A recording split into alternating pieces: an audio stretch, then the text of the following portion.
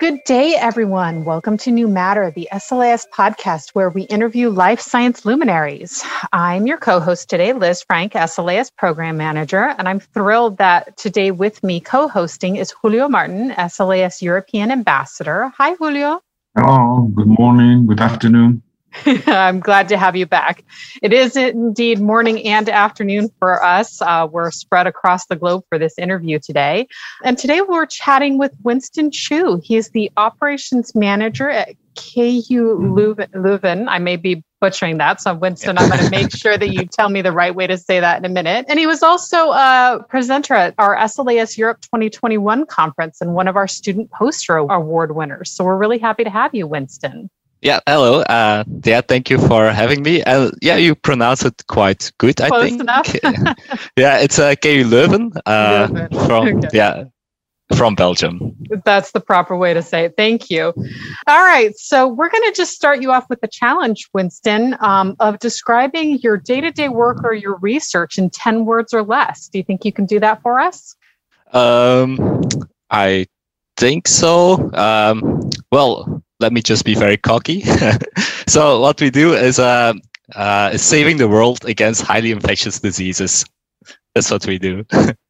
I love that. And I may end up making that the title because that's really fun. So do you think you can expound on that a little bit? How are you saving the world from highly infectious diseases? So what we do is actually we test a lot of compounds. We have a very unique infrastructure here called the Capsid, which is basically we call it a lab in a box. It's actually a huge isolator system where we then integrated a lot of robotics and liquid handling instruments, all the lab stuff. And using this complete like lab in a box system, we can safely screen really thousands and thousands of compounds. And that's what we're doing. And that's what I meant by saving the world. Just because now it's like it's very hot topic, like the COVID-19 pandemic. We know there's a need to test really a lot of compounds because the vaccine is not enough. So with our system, we can do it like very safely and very, very fast. Yeah, Winston, I have to tell you that your work is very close to my experience and to my soul, well, I would say, because I've been working in global health, infectious diseases for many years under biosafety level 3 containment, and I think it's amazing the work you have done. So I encourage the audience to go through Google and have a look at the video, if not more, that you have prepared, showing your facility. So it's really amazing. So it's my understanding that you were involved in this enterprise from the very beginning. So can you please tell us, you are a young professional, right? So yeah. I guess that you had to face high challenges for you and for your colleagues there. So can you please tell us what have been the most challenging things that you had to face? I mean, in terms of science, technology, management, information technology. So there's many things. So how I say it, the Capsid was actually like made and how do you say it, thought of by invented by my supervisor. So he's like I have really a lot of respect for that man. He invented it in 2000. Well, no, actually it's earlier, maybe 2010, 11. He started thinking of it, and we realized it in 2014, if I remember correctly. But I actually started working on the system in 2017. That's when they hired me.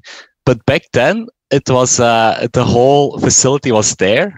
It was not working because it's everything is there. And my supervisor, he made it, but then he didn't have enough time and the manpower to do all the rest. So that was when I came here. That was my biggest challenge. He said, "Here is the facility. Make it work." And it's it's a combination of everything. So you have the isolator system, which is a small AI on itself. Then you have all the robotics, and you have all the robotics that had to communicate with each other. So the job itself was very, very challenging. It actually took me almost 2 years to fully make it operational. Actually, we were very lucky that the COVID-19 pandemic started like end 2019, beginning 2020, because I was actually just finished with all the preparation. So it was, it was really crazy. The major challenges were, it's hard to say. It was a bit of everything, because you were thrown into the unknown, because there was very little documentation about how to combine everything. And I think that was my biggest challenge, is to see that everything works harmonically together. Yeah. I'm very interested in the kind of skills that the new generation of scientists, professionals in this field, will need to develop. And I think that you are a very nice example of that. I don't know your career in detail, but I'm sure that your supervisor, had to fully rely on you, and you are a young researcher. So in addition to the hard skills that you develop along a long career, there must be soft skills that has to be developed. So, and I've seen your LinkedIn page, and I've seen that you have been involved and taking jobs that are not related with science, full-time versus part-time job. But I'm sure this time has paid back to you. So could you please tell us what you have been able to learn that you realize, oh, wow, I knew how to do this, but it was not in the university where I learned. So what kind of soft skills, what kind of learnings you took from other positions that maybe are not in science, but then you realize how this was nice. I would say it. I think it's all started when I grew up. I'm Chinese. I'm Belgian, but I'm like first generation Belgian. My parents, they were Chinese migrants that came to Belgium, and like many Chinese migrants, they opened a Chinese restaurant. And it all started there, because what they always told me and my siblings was study. Study, and don't end up working in the restaurant, because it's really hard work, and you don't have much time for a family, this and that. And of course, then we studied, but then in the meantime, we also, because we grew up in the restaurant, we had to work in the restaurant. And there is where you learn many things. And one that I think is most important is just to listen to people and take advice of people with more knowledge, and have respect for them. And that's something that I think that's the most important one, because in my project here, I work together with many, many different people, because all the instruments are from different providers. And then you have to kind of listen to them, but also make them work together with you. That's something you don't learn at university, for sure not. That's something you need to have the feeling of how to do it, how to communicate properly with the people. And a second big thing I learned is from work. I worked in many like restaurants primarily, and and other small companies. But what I learned the most is that failing is actually not that bad. Like, just if you fail something, it's okay. And actually, I really encourage failing because that's how you learn most things out of it. That's also something that they never said at university. I think that's more like you have to like succeed. You have to get good grades, whatever. But if you fail at something or you screw it up, and then they tell you fix it, that's how you learn things, I think. And just don't be afraid of to do it. Fantastic learning. So I'm a fan of quotes, and I like a quote by Steve Jobs that I think is maybe very relevant with what you were saying. Is that, I mean, don't try to plan your career or your path upfront from the very beginning, because don't worry about it. At the end of the day, all the dots will be connected. And I think this is a clear example of how you were able to connect those dots that you were drawing at the beginning. I mean, and how proud you should be of that and continuous learning. So have you prepared your career? I mean, how you delineate the kind of things that you want to learn? You're a continuous learner now. You are now in a PhD, so you are still learning and learning. So are you planning? Have you already planned that? Actually, not really. That's good. Why? Yeah. I actually, when I finished my master's degree, I did not really know what I want to do. So I actually started working in a restaurant because I still enjoy it. Yeah. And for the rest, I knew I want to do something in research, but I was not sure what. And then I just let things happen. And I worked actually for 2 years in the CRO. There is where I noticed, okay, this is something that I don't like. And I took it. Then I knew I had to change jobs. And then somehow I ended up here. And this is my second real job, because the small jobs that I work in small factories, like in production or restaurants, that I don't really count as real jobs. Well, having worked in them myself, they're definitely real jobs, but I take your point. Yeah. But, from what you were saying earlier, one, I feel like your advice, or this should be advice to all scientists, is work in the service industry for at least a little while to get those communication skills strong, because they are very valuable. But I'm curious, based on your kind of mantra about fail, don't be afraid to fail. Failure can teach you important things.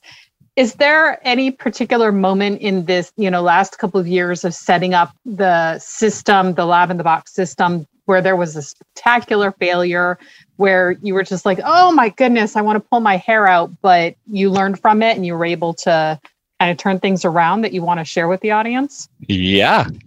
Actually, it's because also a big robot. I had some at the beginning, major crashes that it just went. I programmed something and then it just flew to the wall. Oh, no. I thought, oh my God, are you serious? But then I was lucky that nothing was really damaged. So it was easily resolved. But that was really a moment like, oh no, what do I have to do now? But in the end, it came fine. Actually, what I did was then I knew where it hit. So then a bit later when it was fixed again, I just put some pillows there and I recreated the error to make sure to see what actually went wrong. And then that's how I... Yeah, but still, it didn't crash through the wall a second time? It did, but I put some pillows there, so it was less damaging. But less impact. Less impact. It was still with a small heart to press start, but sometimes you just have to do it. I love that. Yeah, I can just picture you as a PhD student trying to work that robot and crashing through the wall and you freaking out like, oh my God, how much trouble am I going to be in? Yeah. I think that resilience is one of the values that now is with more importance than maybe ever. Because in these changing times, facing something happening was not foreseen. That's frequent now, more than ever. And also this ability to train. Be aware that you have to be trained and learn continuously, as you are illustrating. These are incredible values. So Winston, I'm curious also about SALS and you. Do you expect from SALS? How do you think that SALS can help you? And in return, how do you think that you can, help SALS to deliver? Yeah. That I need to think about. Well, first of all, for SLAS, honestly, I just learned about SLAS from last year. I think, last year I was just looking up some conferences and stuff that had to do about automation and robotics and high throughput screening. That's how I actually found SLAS. And when I read about it, I thought, okay, this is really something for us. That's really something that the capsid system should be a part of. And actually for the rest, I'm still like discovering what SLAS can do, because it's still for me something very, very new. What I do think what the capsid can provide to you guys is that I think it's still a very unique system, because there are a lot of high throughput systems, a lot of robotic, actually exactly what we do, but I don't think that there are many that can work in a BSL-3, or even because we're opting for a BSL-4 lab, there's not many that can do this in these higher biosafety level. I can confirm, after so many years working in the field, I can tell you, we thought that we were the only place. I'm delighted to see that we were not the only place. So there are not many, no. Yeah, so I think to give some insights about how we do it, I think that would be very nice, because it helps everyone, you know. Yeah, and I think that's valuable for you to bring to the table. And I'm excited to hear that, you were just Googling basically and, found out about us. We're going to be in Dublin, Ireland for our Europe conference next year, in person this time. So I hope we'll see you there as a speaker of some kind. But as we start kind of wrapping up the show for today, I just want to, ask you, you talked a little bit just now about kind of what's coming next for the capsid system, but do you want to share anything about, the work you guys are planning for the future and what exactly it is that's exciting for you? As Julio understands what you're talking about, but I don't, and some of the rest of our audience who aren't to your specific field of science might not. So can you give a little bit of detail about, what's coming down the pipe that you're excited about? So for the long-term future perspectives is that, of course, we're now screening, like testing a lot of compounds against corona, because that's the most urgent. But at some point, we're planning to work together with some other scientists that predict which pathogen would have the potential to become the next, hopefully not pandemic, and already start testing compounds against those viruses, like the variant that we have now, because everyone, like all virologists, or not only virologists, like other scientists, everyone knows at some point there will be a new outbreak of some kind, and we want to be prepared for that. So that's a long-term perspective, is that we already start testing a lot of compounds against other pathogens. For me personally, what I'm doing or hope to achieve is to set up a high throughput combination assay where I test the combination of different compounds against for now corona, but do it in such a way that it can be fully automated. And that's still a big challenge for me, because it's a bit more complicated, when you combine things. But that's for me personally that I hope to achieve soon. That's really cool. And I can't wait to see, when you make that achievement happen. I have no doubt that you will. You're very ambitious. And I think now that you're kind of tapped into this society, you have a lot more access to resources of people who might be able to give you advice on how to do so. And I also know that I should look to you for the insider scoop of what may be the future pandemic, leading virus. Our keynote at SLAS 2021 said the same thing you just did. This is not going to be the last situation like this. We need to be prepared. So everybody, Winston has the inside scoop. So follow him on everything with regard to that. Julio, any final questions or thoughts for Winston? No, it has been a great opportunity to meet you. I'm very pleased that having met you today. I second Lee's words. I encourage you to, trying to find a place in Dublin, in the conference in Dublin, for a podium presentation, at least a good poster, because I think you have very important messages to convey to the early generation of researchers based on your experience and your delivery. Your area of expertise or your field of work now is very timely in this pandemic. I love how you stated your vision, and your motivation at the beginning of this talk. And I think that we will all, as a society, will be supporting your work, because we want to save lives, from infectious diseases. So you feel supportive, and we are here to serve you as a society. So thank you very much, Winston, for your time. Yeah, thank you very much for this opportunity. Yeah, it was great chatting with you. And to the audience listening, we're going to have links to all of Winston's work in the description. So make sure to check it out and follow what he's doing. Yeah, have a look at the video. It's good. Yeah, we'll definitely post that as well. All right. Thanks so much, Winston. Thanks, Julio, for joining us today. And we look forward to our future conversations on New Matter. It's a pleasure. Bye-bye. Thank you. Thank you.